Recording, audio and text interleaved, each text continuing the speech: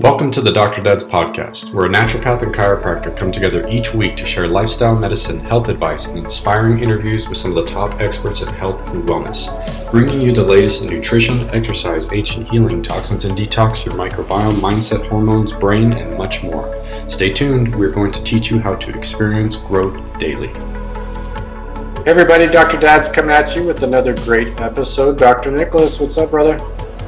Doing well, buddy. We're a couple of weeks into, or I guess a few days into when we take some time off for the holidays. So I got to say I'm looking forward to, spending time with the family and just, taking some time, because it's been just a crazy couple of months.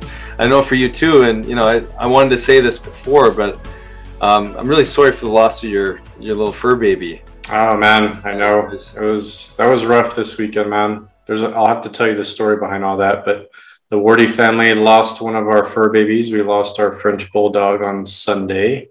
Yeah. He was 12 years old, lived a nice, full, beautiful life. Just, it was just his time, but never makes it easier, right? So we were mourning a little bit the last couple of days, but it's not hurting as much as it did Sunday, which is nice. But, well, maybe our guest can help with some of the support tools, right? Yes, that'd be good. We have an amazing guest today. I've heard about NLP, which is Neuro-Linguistic programming, from many people, probably over the last 5 or 6 years, man. And the funny thing is I never could dial it down to what exactly it is, and I've always wanted to know more about it. And finally today, we get to talk to a master trainer. Her name is Jan Marszalek. She is the president of NLP Learning Systems Corporation.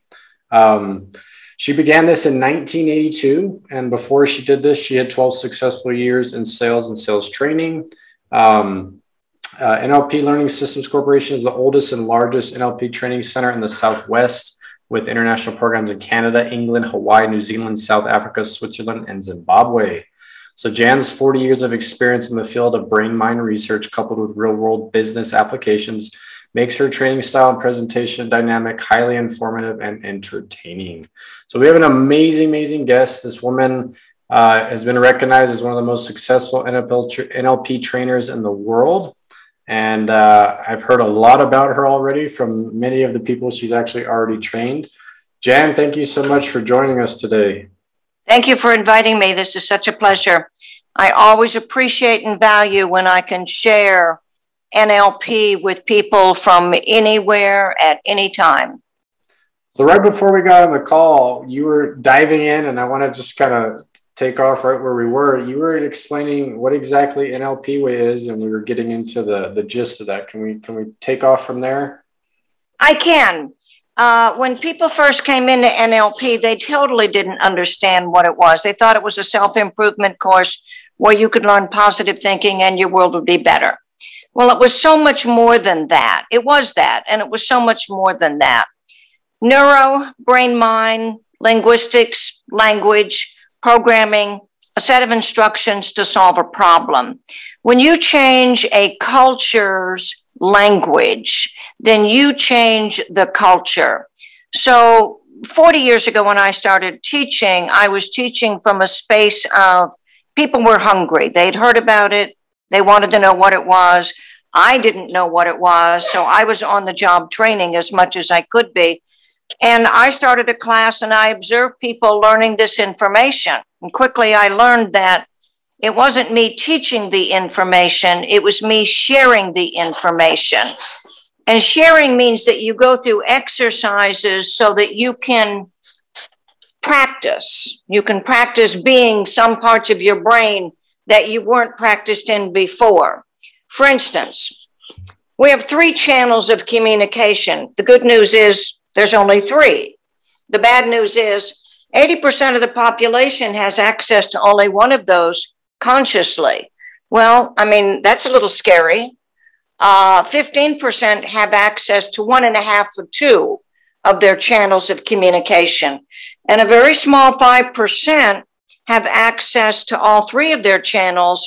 And even then, they are unconscious in places where they don't know that they're unconscious. So I started taking people through exercises to learn to open up those channels. One is visual, see what you see, look at the picture, look up in the sky, see the bird, using visual words. Second channel is auditory. Hear the bird. What does the dog sound? What does the bird sound like? What were they saying to you? Describe that to me.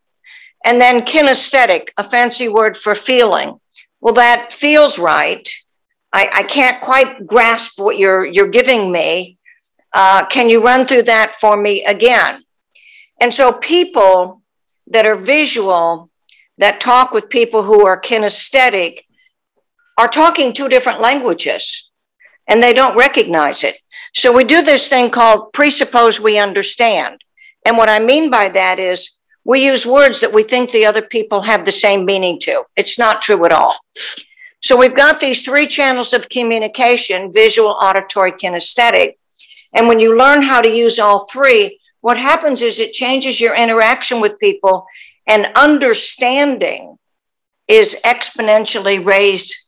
It's just phenomenal. Then you have the visual, auditory, kinesthetic inside. You've got the clairvoyant, the clairaudient, the clairsentient. And these are our ways of doing intuition.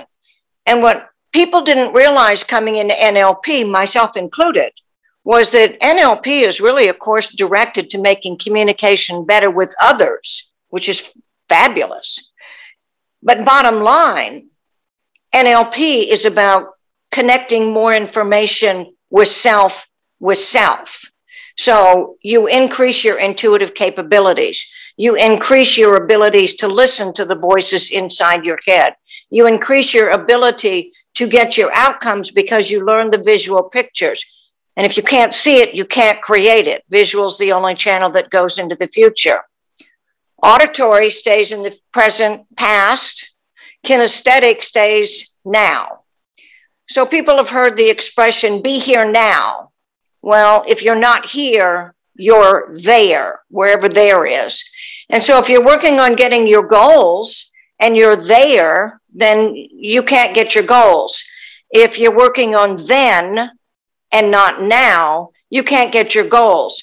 So once again, language is very involved and very tied up with whether you can get your language, whether you can get your goals or not.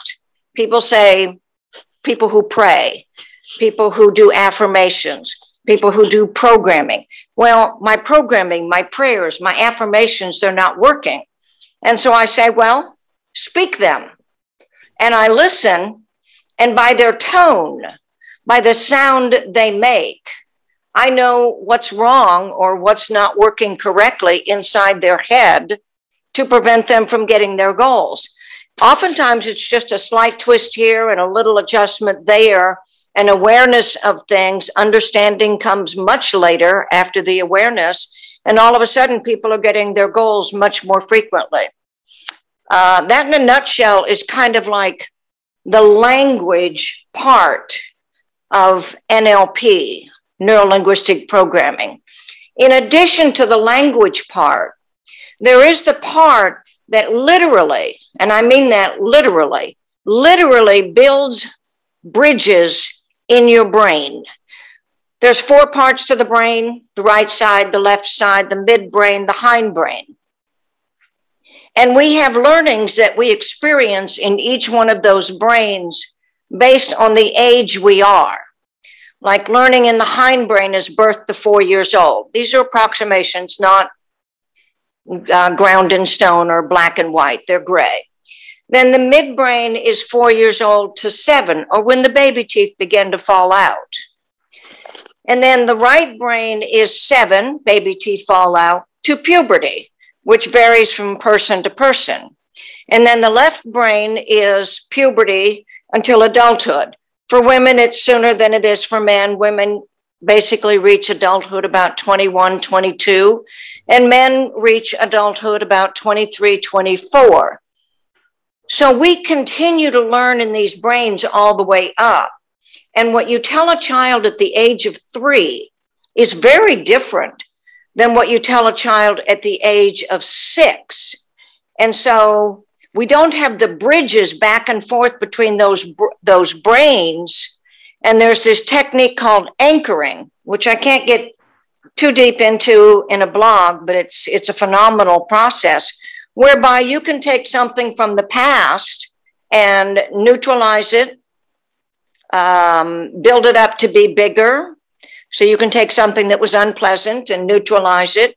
You can take something that was pleasant and make it bigger and more prevalent.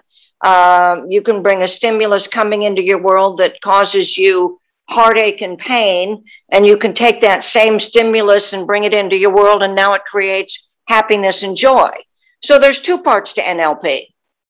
There's the language, visual, auditory, kinesthetic, and then there are the emotional change techniques that teach people how to change their emotion and be in charge of their emotional reactions and responses. And for me, that's what made NLP so phenomenal, was that people could really change. And it wasn't 20 years in hard labor to get you to change. It might be a 20-minute technique. So in a nutshell, that's the two parts of NLP, the language and the emotional techniques. There's lots of emotional techniques.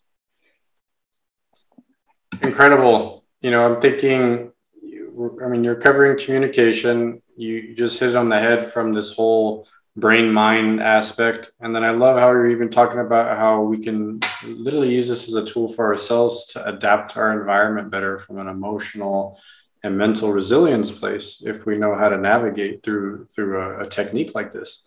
So that's awesome, because as far as I knew until today, I just thought it was like something we used as a communication tool to just enhance our communication skills. And I mean, and that can be used for so many different people, right? I mean, there's so many different professions. Whoever just wants to connect better with people, this would be a very, very powerful tool. But even to connect with yourself and just to kind of help us navigate, like I'm saying, on our journey to deal with stressors and maybe even past emotional traumas from what I'm gathering from you, to dive back in and to find healing there as well. I agree. PTSD, which most people are familiar with the term, is a difficult process to heal in the psychological world, let's call it. And the PTSD can be healed with anchors, some conversation, some therapy, but anchors in order to take that negative place and literally, neutralize it so that you're not reacting from your adrenals all the time. So NLP makes people healthier. My focus as I got involved in NLP, I thought I would teach for 3 to 5 years. I wasn't interested in teaching. I love sharing the information, don't get me wrong. And I did it for 40 years and I'm still doing it. So apparently, my 3 to 5 years kind of continued on from there. I've taken it into the business world, corporate America, took it to the board of directors and started at the top. And then I would train their HR department so that they could take it to the rest of the company, because it's not that hard to understand. It's easy to learn. I used to say it doesn't matter who the trainer is. I've since come to say, oh, it very much matters who the trainer is. They can install problems or they can install solutions. That matters. And then when I took it around the world in my own fashion, I didn't necessarily go to those places. I trained people that were from those places. And whereas I've certainly done my share of travel, training the people that were from those places made it easier for them to go back and open up centers or classes or wherever and teach from their model of the world, if you will, their worldview. One of the most powerful things that I find comes out of NLP is the ability to take judgment off. Now, given where we are today with COVID, which is certainly an earth transformation, there are those people that sit in two different camps. Are you vaccinated? Are you unvaccinated? And what's happened is people have lost their value of allowing others to have a point of view, and they've stepped rather deeply into the point of view of judgment. And unfortunately, judgment closes doors and shuts conversation down. so that people can't listen to what's really out here being said. They can't focus on what they should be doing for themselves. Language, inside world, clairvoyant, clairaudient, clairsentient. Learning meditation. Meditation is easier when you can see inside your head. Seeing inside your head is not the same as seeing out here. Meditation, prayer is easier when you can hear inside your head, separating yourself from all that mind chatter that goes on and listening to your angels, that voice inside, whatever people call that for themselves, the one that always knows the direction that you should go in. And then the last one, clairsentient. You know, I say to people, how do you feel? And they go, oh, I feel happy.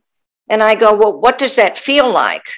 Well, I mean, it feels like joy, happy.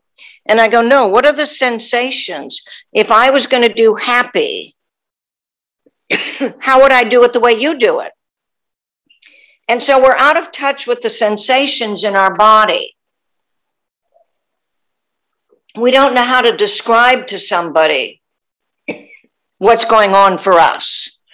And in a health environment, when you go to a doctor, it would be useful if you could give specific sensations, what's really going on in your body, and then tell the doctor the emotional stress that you're under, because that's the emotional body, that's the auditory body. The physical sensations are the kinesthetic.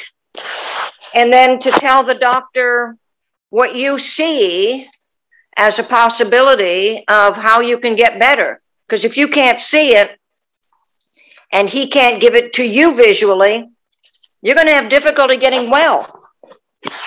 So that sent me into the field of medicine so that I could train doctors, chiropractors, naturopaths, nurses, nurse practitioners, massage therapists, that whole world, so that if the patient did not have the language, the skill, the aptitude to be able to communicate what was going on for them, unfortunately, just like a child with a parent, they don't understand tummy ache. What does that mean? Well, you know, this tummy ache is high up in my chest, and that's not the tummy. Or this tummy ache is way down below, and that's not the tummy either. Again, we don't know how to describe what goes on for us in a process whereby 80% of the population does not have access to two of their channels consciously. And you know, even when you open up all your channels, and let me tell you how to open up your channels. The way you open up your channels is you use words that are appropriate for that channel. You want to be visual? Use visual words. You want to be auditory? Use auditory words. You want to be kinesthetic? Use kinesthetic words. And when you go to start using those words, if they feel uncomfortable, you're doing it right. In class, we would have people tell stories to each other using the language that they didn't know. Oh, you never use the words auditory words? Great. You tell the story in auditory words only. It's hard. It's not designed to be easy. It's hard. And we're not born with all three channels. I have grandchildren. And honestly, up until about 10 years ago, I thought we were born with all three channels. Then I started having grandchildren and I'm studying them. And I'm going, oh, wow, bummer. I was wrong all these years. I'm 75. I still find places where I'm wrong. That means I'm still learning. People are afraid to be wrong. Admitting you're wrong means you're still learning. And so I would look at my grandson and I'd go, visual, kinesthetic, no auditory. And so my daughter-in-law, who's a student of mine, would say to me, okay, I'm going to tell him to put on his listening ears. And we did. And he would pay attention to us in a whole different way. So it would be wonderful if we could keep the children's channels open. But in the beginning, I didn't know that we didn't have all three channels. You come from a screaming family, you're apt to tune out the kinesthetic. You come from an abusive family, you're apt to tune out the visual. You come from a dysfunctional family, and you're going to turn off one, two, maybe even all three of your channels. And quite frankly, who in the world has not been raised in a dysfunctional family? It's not a question of whether you've come from dysfunction. It's a question of how great was the dysfunction. None of us are perfect. So here's the downside with mastering opening up all your channels. You go under stress, heat stress, cold stress, being called into the boss's office stress, coming home late from work, you're having to deal with your wife or the children's stress. It doesn't take much.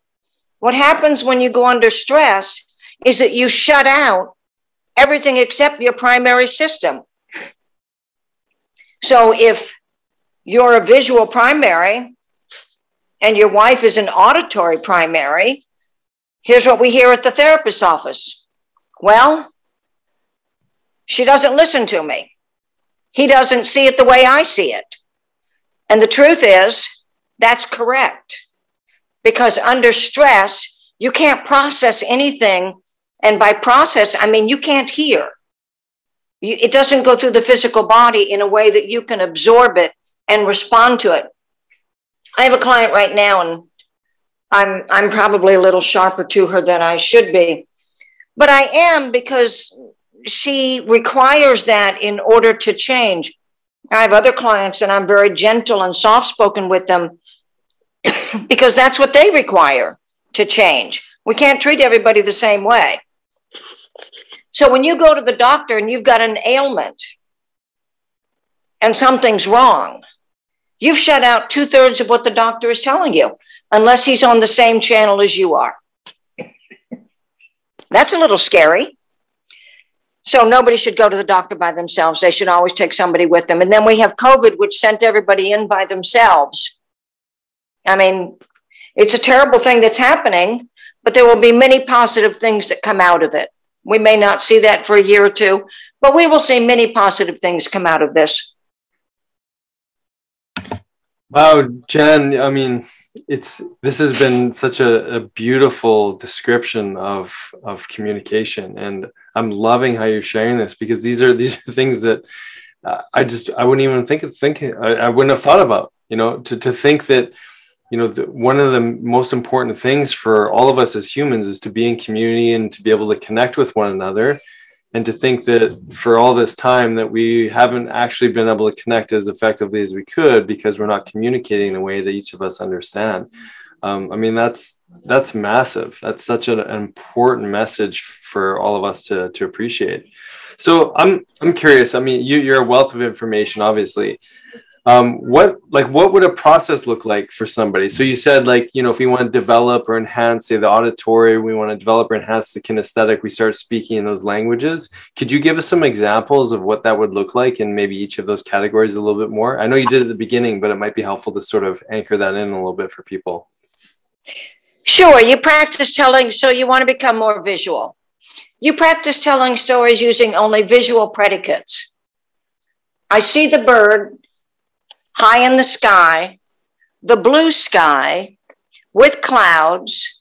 I see the clouds drifting across the sky. Drifting is a kinesthetic. Now the bird I see the bird flying low on the ground. It's grabbing a worm. Okay, now I've got two kinesthetics in there, flying and grabbing. So it's hard staying with just one channel. In a visual, you practice holding your books about 20 degrees up when you're reading, and the information will go in deeper. Why 20 degrees up? Because you're in a visual channel then. You're also triggering alpha brain frequencies, the right brain, which is where all that information is conveniently stored. That would be visual. When my granddaughter couldn't read in first grade, my daughter-in-law called and she goes, I don't know what it is. I've tried everything. I can't do it. So I came down to visit, and I'm sitting there with her, I don't know, 6 years old maybe, and her brother 7.5. And he's sitting there and he's going, I'm smarter than so-and-so. And I said, no, you are smarter in a different way. You're visual smart. This is an auditory smart. And I need to know how she's not doing auditory. And so I said to my granddaughter, we'll call her Mary. And I said, Mary, read to me. And she said, well, Nana, I can't. I said, I know. I want to see how you're not doing it so that I can see what we have to put in its place. And it was a simple thing. She read, and I said, okay, now this time I want you to read this word that you don't know, but I want you to say it out loud, and I want you to turn your eyes up. So that's a connecting a visual channel with an auditory channel. And we did that 3 times. You only have to do something in your brain 3 times before your brain will take that over and do it automatically on its own, especially if it's supported and encouraged. By the 2nd grade, she was reading at a 5th grade level. I look at dyslexia. Dyslexia is a brilliant pattern. And, you know, we treat these children as if they have a deficiency. They don't have a deficiency. They have a brilliant pattern. That's a genius pattern. ADD, ADHD, these are not a deficiency. These are a way to focus. Let me go into the auditory. I tell a story. It sounds okay. I describe it to people. They seem to be listening. They seem to hear and make sense out of what they're listening to as my words come across. That would be all auditory. Now, I'll come back to this in a second. Kinesthetic would be, let me shuffle these messages around. Let me sleep on it overnight. Let me grasp this. Let me handle this a different way. Have you really considered moving this from here to there? Okay, so those are kinesthetics. After you've mastered the channels, let me give you some more information on that. If you see a person and they're talking and their eyes look up, like 20 degrees up, they're visualizing. They're inside their head. They're seeing something. That does not mean they know what they're seeing. That means they're in their visual channel. When somebody has their eyes and they're talking or listening and their eyes go back to side, it's the old shifty-eyed process. And we were told we couldn't trust shifty-eyed people. Well, there was actually truth in that, but it had nothing to do with what the old wives' tale. It had to do with if somebody's eyes are going back and forth, side to side, while I'm talking to them, I stop talking. Because what that means is they're talking inside their head. Again, they may or may not be conscious that they're doing that. But I know that because I'm watching them. And the only pause in the conversation is out here because they didn't pause. So that would be an auditory. You would know their auditory by back and forth. Then the kinesthetic is down right, on your right. That would be kinesthetic. What's down left is auditory digital. We won't go too deeply in that today. We'll just say that auditory digital is words only. It doesn't have sounds. The music is not there. The music is side to side.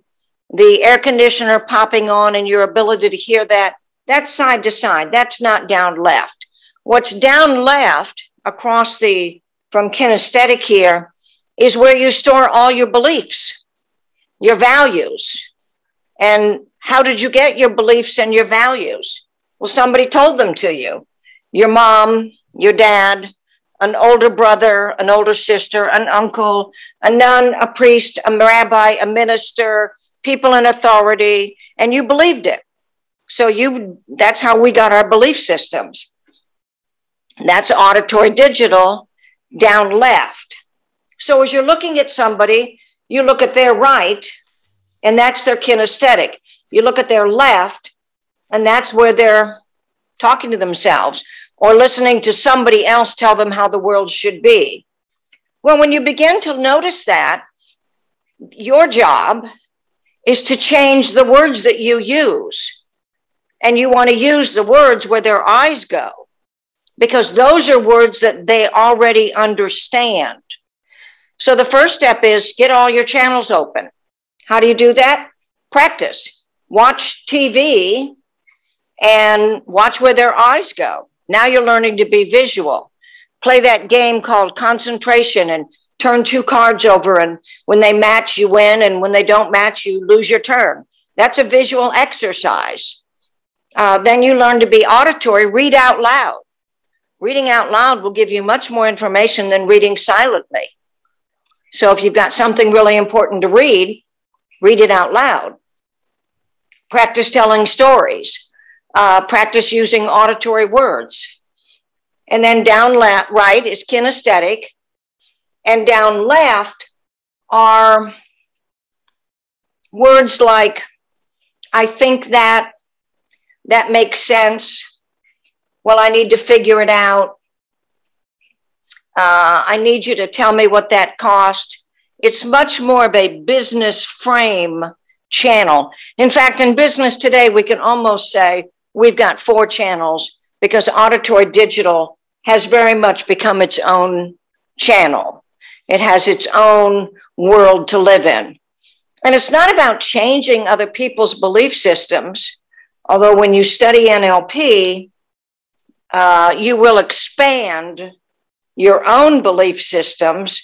And when you expand your belief systems, you'll make room for including other people into your world where their belief systems don't have to match your belief systems. They can even be totally different. And if you're not challenging them and you're just simply recognizing, oh, well, that's a belief system. Okay, they're coming from auditory digital. Then there's no point in challenging it. There's just a matching the language. It's matching the language that creates rapport. And matching language exquisitely creates biological rapport. When you have biological rapport, you have telepathy.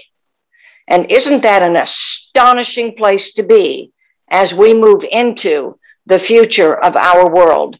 To know how many people who have studied NLP and have become exquisite with their own channels of communication, that when they're visiting with, let's say I'm a customer and I'm visiting a decorator. And what happens is when we have biological rapport and we sit in a conversation and I tell the decorator, well, I don't really know what I want for a couch. And I kind of sort of think I know what the colors are, but I'm really not sure. And she starts or he starts suggesting things. And if they're able to calibrate me, if they're able to observe me, they'll see when I light up with this color and I don't light up with that color. What's going on is that the 3 of us are connecting. There's me, the customer, there's them, the decorator, and then there's the 3rd point of that triangle, which is where the telepathy occurs, which is the decorator customer. They are passing information back and forth because they are biologically in rapport. They use visual words, I use visual words. They use auditory words, I use auditory words. They start talking about price, etc. I get real comfortable about talking about price, etc., even if I'm not. And what happens is an exquisite level of communication that what I think I see in my brain, all of a sudden is what shows up in my living room. And I look at the decorator and I go, you're brilliant. When really what happened was we were in such deep rapport that she was able to pull out of my brain what I could not give her in my language. And that's the reason we want to be in rapport with people. When there's no rapport, there's no communication. I feel like I was never taught how to communicate properly. I mean, I'm listening to you and I'm like, man, we were never given these tools from early on in life of like really connecting with other people and understanding that like there are these 3 channels and that you have to be able to find that connection and, like you're saying, build rapport with people, know how to talk on that level, and even just recognize, like you're saying, on that the individual that you're, I'm sure, like for you, Jen, when you walk up to people, like immediately in seconds, you can probably tell which channel they're on and you can connect. I'm sure as you start practicing this, that just becomes almost automatic at some point. And then I'm hearing you and I'm thinking, what a beautiful way and what a great tool to use to start manifesting what you want in your life. Because if you can't communicate with the people around you and the things, you know, whether it's employees or coworkers or whoever may be around you, friends, family, to get, you know, where you're wanting to get and to get the collective to move in a certain direction, it's sometimes because there's just a lack of skill there. So just from just from a manifestation of what you want in life, it's just huge. I agree with you. That's why, you know, I'm 75 and I'd be retired, but you know, what does that mean? I can only read so many books and my dogs really don't need any more petting than I'm giving them. And COVID hit and, you know, I want to stay out of the masses, etc. So for the last couple of years, I've been doing a lot of telephone appointments, private appointments. I've gotten really good at teaching NLP one-on-one over the phone. You know, some people capture it, you know, in 10 minutes. Other people, it takes an hour and a half. I don't charge by the time. That there is a time that I have in my head. But some people just take longer to learn than others. And I don't punish or discipline them for that. I just go with the flow. And then I've done some classes. I've got a couple of online classes. And if I can get over really enjoying being lazy and not really working like I used to, then I think in 2022, I'll be developing some more online classes. And we were talking about this the other day, and I said, well, again, I don't need to do a lot of talking. What I need is for them to do the talking, for them to work together, for them to do the work, because it's in doing the work that the skills come through. We have a level 1 class that's about, 15, 18 hours. And people coming out of the level 1 class would be able to go in a conversation and they could recognize eye patterns. And I would say to people, yes, I want you to practice this, but if you're practicing more than 5 minutes a day, you're overdoing it. It's child's play. Just practice 5 minutes a day. As soon as it becomes work, stop. That's not what you want to tell your unconscious mind. Oh, this is hard. This is work. We got to do this. No. We want it to be play and fun. And oh, by the way, you're sitting watching somebody at a restaurant eat and you're noticing where the eye patterns are going. And then if you're close enough to eavesdrop, who cares anyway? You start listening to their language, you notice if their language is equaling the eye patterns. So it gets picked up very quickly. And again, once the unconscious mind, it's like the alphabet. How many times did you say the alphabet before you got it? And as long as we had a song in there, bang, everybody's got the alphabet. We don't think about it today. Same thing with the eye patterns. Once it's in, it's in. And then you notice where then you begin to notice where you don't do it as well as you would like to. So I'm at people, I can't do it for people. They have to do the practice themselves. I'm a big believer of give them a little bit of information, tell them what they have to practice, send them back into their families, send them back into their office, send them out to the social parties and practice. Practice. And all of a sudden you'll go, well, I don't need to practice this anymore. I'm already doing it.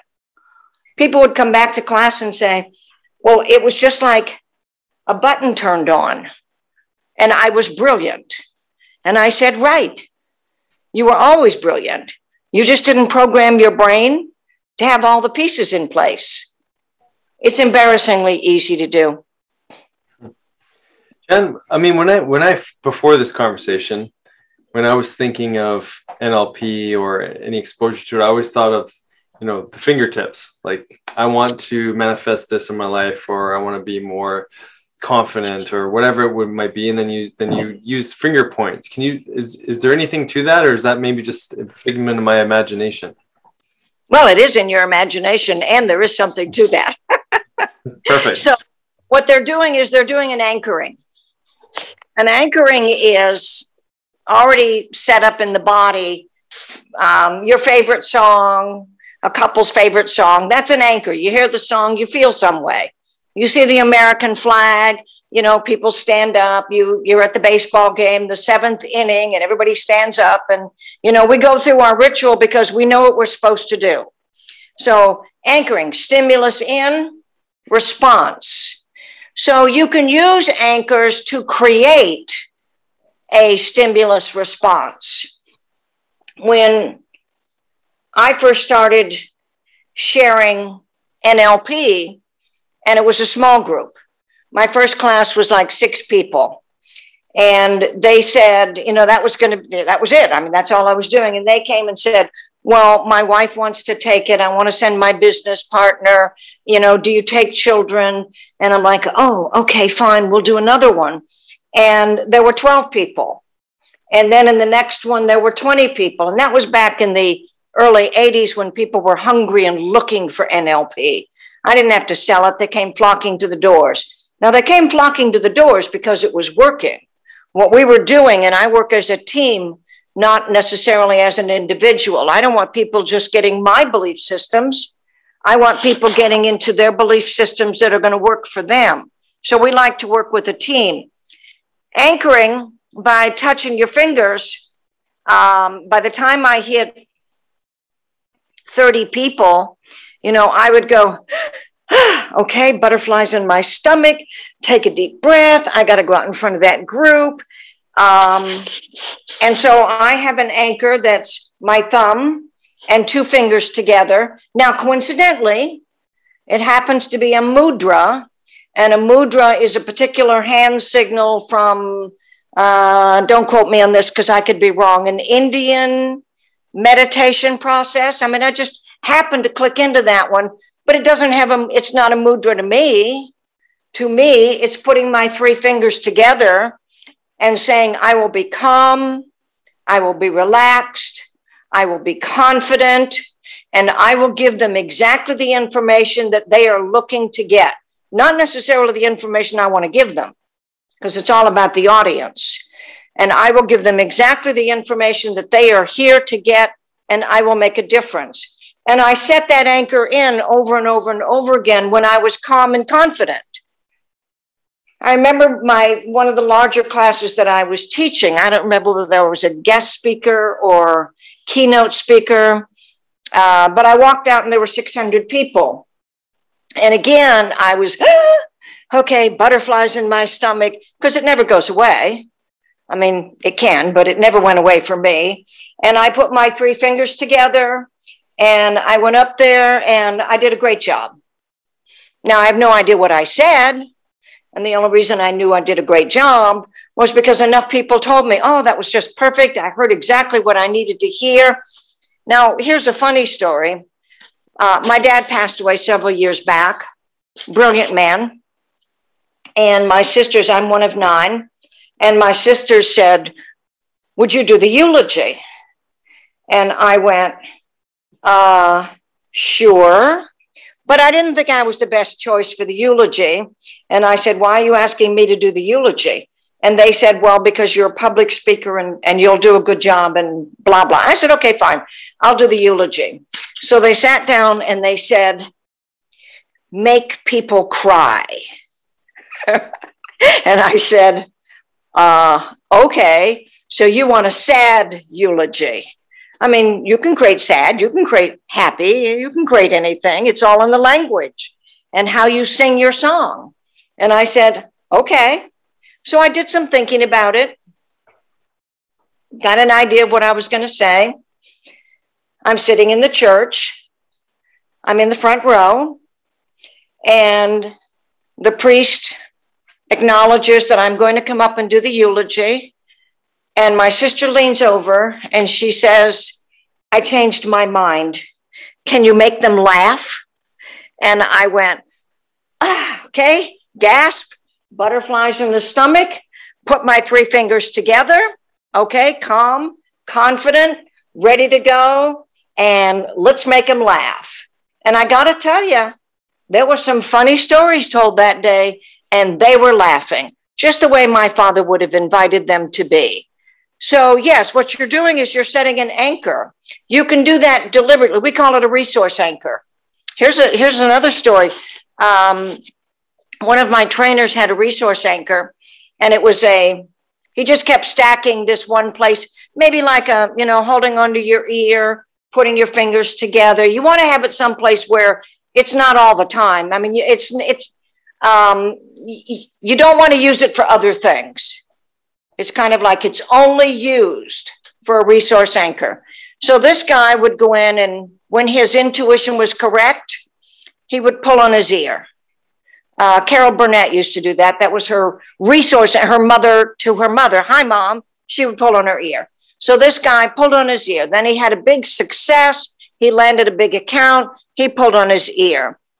His 20th wedding anniversary, it was a great night. He pulled on his ear. And he did this, and he literally stacked resources in his ear. Well, he was going out to Alabama, I think, and he was going to go call on a banker. And he had been working on this sale for quite a while. And he got to Alabama, and he had taken sales manager with him. And he said, the sales manager looked at him and said, you look a little green around the edges. And he said, I think I'm coming down with the flu. And he said, well, do you want me to go do this presentation? And he said, no, I've really kind of, I need to do it. So they had breakfast, and he got in the car, and he pulled on his ear. And 15 minutes later, they were at the office, and he presented the process, whatever it was. And it was like he wasn't sick at all. And they got back in the car, and the sales manager said, man, what happened? I mean, you were really on top of your game. And this guy smiled and just said, yeah, I was really on top of my game. And they got the deal. It was a big win for him, et cetera. And then he got home, and he was sick for 3 days because the disease hadn't left his body, the flu. He just postponed it. That's a powerful anchor. Know what I'm talking about? Yeah, magic. That's amazing. David, go ahead. I know you got some questions. Well, no, I was just thinking of grad school and finals. Like a couple of times when I was in grad school, and I probably wasn't anchoring or doing anything like that, but I remember like I'd feel sick a couple of weeks before finals, and then somehow like I'd be fine the week of finals, but the moment I got home within a couple hours on that Friday, boom, it hit me for 3 days, and my body would deal with it. So just a similar story, but no, this is amazing how you could just build an anchor into certain things like that. And like you're saying, make it something unique for yourself to use over time. Well, people laugh at me. People laugh with me. One of my favorite sayings is people will call and say, I have an emergency. And I'll go, excuse me? I'm sorry. We schedule those. And they go, excuse me? I said, we schedule emergencies. People go through emergencies, but if you really are in charge of your brain, your mind, then you schedule them and you're prepared for them because they're coming. Now, of course, when they come in like that, and we have to manage them, we have to handle them, but people learn. You can postpone things until you're ready for them. And there's a certain limitation to that. I'm in awe continuously, every day still. I am in awe of what we can do with our brain that we haven't even tapped into yet. And in your generation, you're going to tap into that big time, and you're going to be able to do miracles after miracles after miracles beyond what I've been doing for the last 40 years. And I can assure you, I do miracles. People call me and say, excuse me, could I have a miracle? Absolutely. I pass them out like candy. You can learn to do for other people with your mind. You can loan your mind out. Now, we have more than one brain. We have the head brain, the hard drive. We have the heart brain. And we now know in the medical community and science that they're not the same. They each have a different intelligence. And so that's the emotional brain. And then we have the gut brain. I've been teaching this for 40 years. My son said, well, Mom, they finally caught up with you. I said, oh, I'll have to jump ahead a little bit here then. So the gut brain, and the gut brain is as powerful as the head brain and the heart brain together. So you've heard somebody say, well, I made a decision with my head, but my heart wasn't happy about it. No, my gut just wasn't there. I couldn't do that. So the gut brain is from birth to 4 years old. It's a very young child. You want to learn to discipline your gut. Oh, wait a minute, discipline the gut. Does that mean disciplining what goes in your body in terms of food, drugs, alcohol, and all of that? Absolutely. So that's all gut. If you can't discipline your own inner child, how can you expect to succeed in the world? And then there's the heart brain. If you can't be compassionate and empathetic, then how are you going to get the head and the heart to work together? And then there's the head brain. And for most of us, that's what we've been using for our whole life is the head brain. Well, time to bring the heart into it. And even more important, it really is time to discipline the gut. Here's one. Did you know that in ancient times, the Aboriginal tribes and the African tribes and the North American tribes, anytime somebody autistic was born into the tribe, they became automatically the shaman? Did not now, know what that. does that say about autism? Oh, wow. That's Yes. So I look at the world from a very different point of view. People say, oh, this is a problem. I look and I go, no, it's a solution, but we just don't know what it's a solution to yet. John, sorry, I had a question on just for the gut brain, heart brain, head brain. This is big into the yogic philosophy that I'd like to dive into. You mentioned that the gut brain was sort of developing over ages 0 to 4. Is there like sequential development of the heart brain from like 4 to 7, similar to some of the other things that you mentioned, or how do those? Yes. The gut brain is developed between 0 and 4. And then the gut brain and the heart brain go through a mixed development between 4 and 7. That's theta. And that's the fight, flight, or freeze process. People know about fight or flight, but they forget that there's also one of those that's called freeze. And that happens between 4 and 7. And that includes the heart and it includes the gut. It's where the adrenals are. It's actually higher than the adrenals, but right in that area.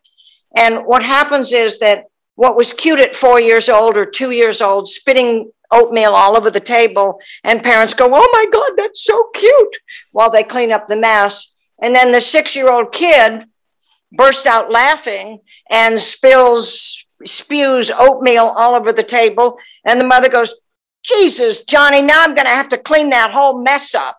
Okay, and there's a disconnect from, well, it was okay before. Why is it not okay now?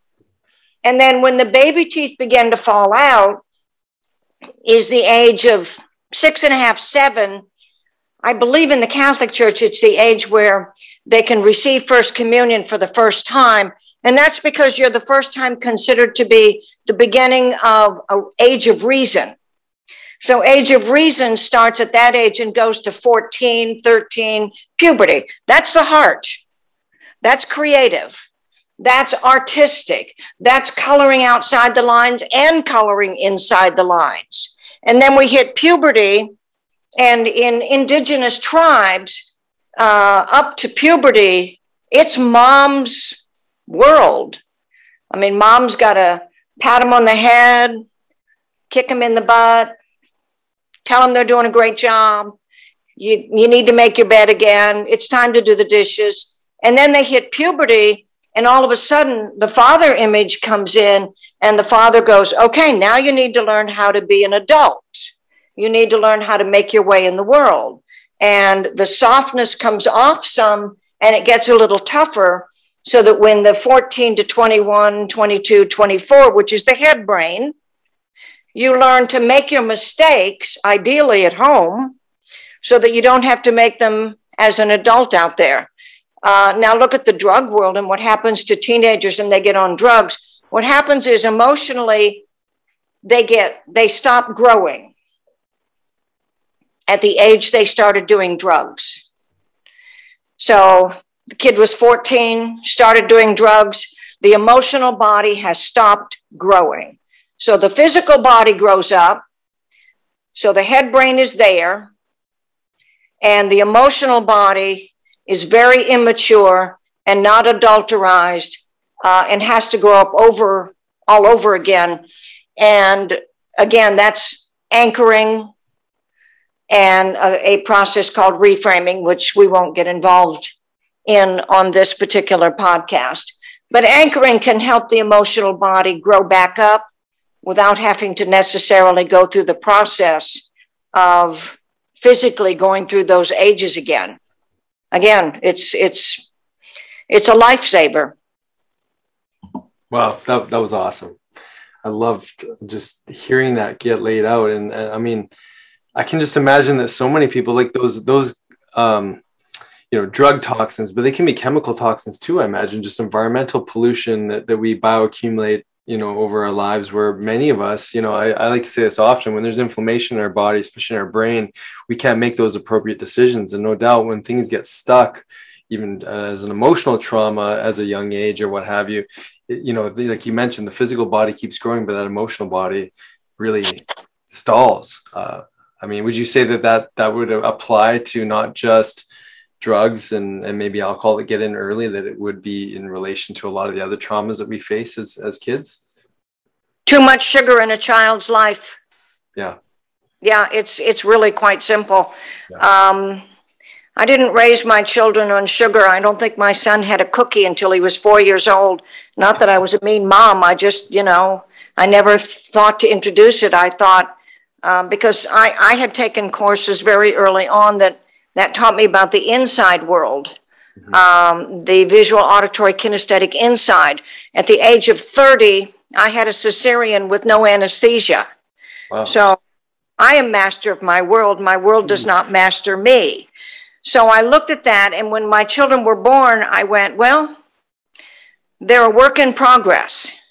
So what if I never gave them sugar? Would they miss it? And to this day, I mean, he loves sugar, don't we all? But he doesn't eat a lot of sugar. Now, my daughter has twin girls, and when they were 9 months old, her partner was giving one of the babies a Dorito. Oh. And I'm like, well, being a bad mother-in-law, I did not keep my mouth shut. Oh, wait a minute, is that being a good mother-in-law? I'm not sure. But I think I sufficiently embarrassed her enough so that, they cut back a little bit on what they were doing. There's a reasonable amount of sugar to put in a child's life, a pudding, a cookie. I know I laugh. I've had house guests in my house and I laugh because we kind of, how long does it take you to eat a box or a package of Oreos? And for me, it takes me 4 months on the short end to go through a package of Oreos, just a small package. And I've got this one chef here that stayed with me for a while, and he said, oh, I can go through a bag of Oreos in 2 days. Oh, gosh. And I get it. Okay, I get it. Diabetes, sugar. Jeez. I have another house guest who I've known since he was 19 years old, and he came to me and he said he was 400 pounds. He said, I'm ready to find the real me. And I said, okay, then you need to be in a safe place, because change takes place when people are safe. Safety is number one. Mm-hmm. So I said, okay, you move in my house, you rent a bedroom, and you stay here, and we'll just take it by ear. 8 months, 100 pounds. I didn't do anything except give him a safe place. I did take the sugar out of the kitchen. He asked me to. I said, I can do that. he did that on his own.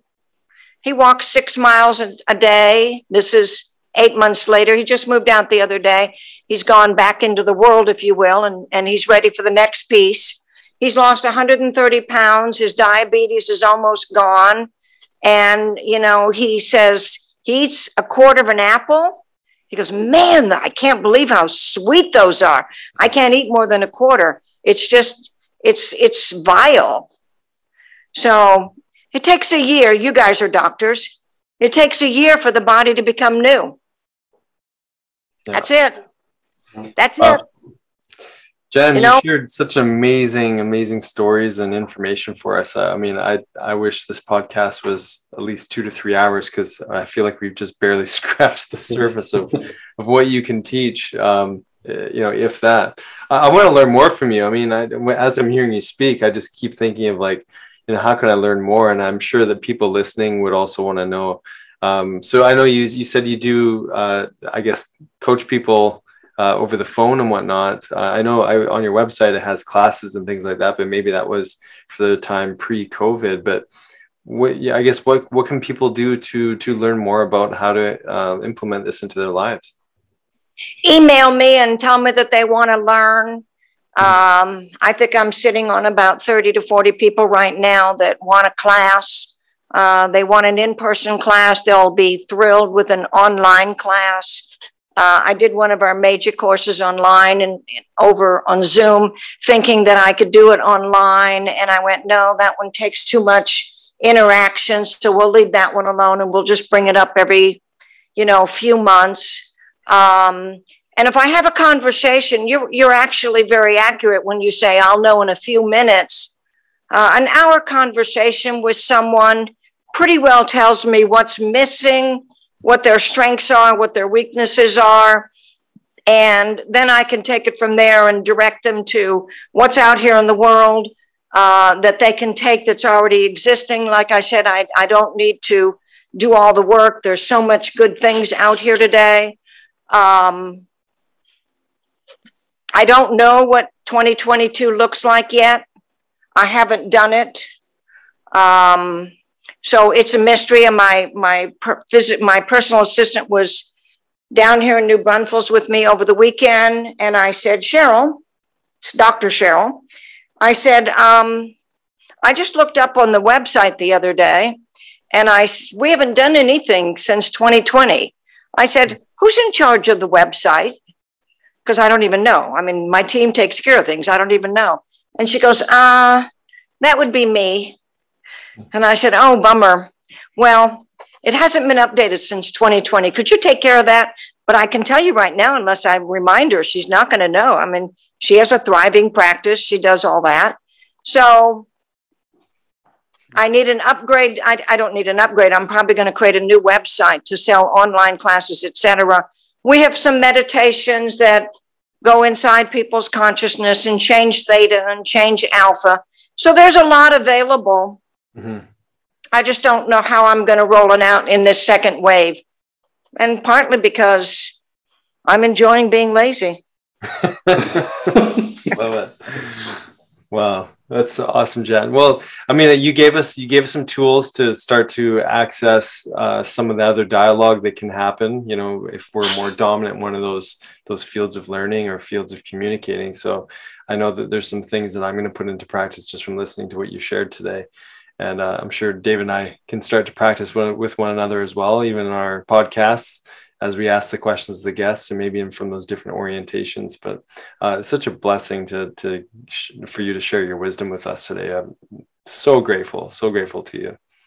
I appreciate your asking me. Parker, who was the one who suggested it, his grandmother and I go way back. And if you're inside the circle and you're a former student, and you ask me for things, if it's at all possible, I'm going to agree and we're going to make it happen. And that's how this came to be. Where it's going to go, you don't know. I don't know. It's just, I'm doing my part. You're doing your part. And how lucky we all got to come together. You two are charming. Oh, thank you, Jen. Now, off the pod, you'll call me and I'll tell you what I saw. Yes, no, I'd love to. And Jan, I'm going to call you because I wanted to do some sessions with you. I know you're busy, but I'm going to get on that long list of people you have to possibly do some one-on-one with you. I do 24/7. People say, you work 24/7? I said, I do. Awesome. I take care of me and take appropriate time off because my schedule is flexible and other people's are not. Love it. So much wisdom. Thank you so much. And I'm going to do the same thing. I'm going to be reaching out to you as well. And I'm sure everyone listening is going to do the same. So thank you so much for sharing. And thank you, Jan. Appreciate you. I very much appreciated this. All right. Be well. Thanks for listening. If you enjoyed today's podcast, please be sure to subscribe to the Dr. Dads and share with your family and friends. You can also follow and interact with Dr. Nick and Dr. David on Facebook and Instagram for a daily dose of inspiration and the latest in health and wellness. Be well.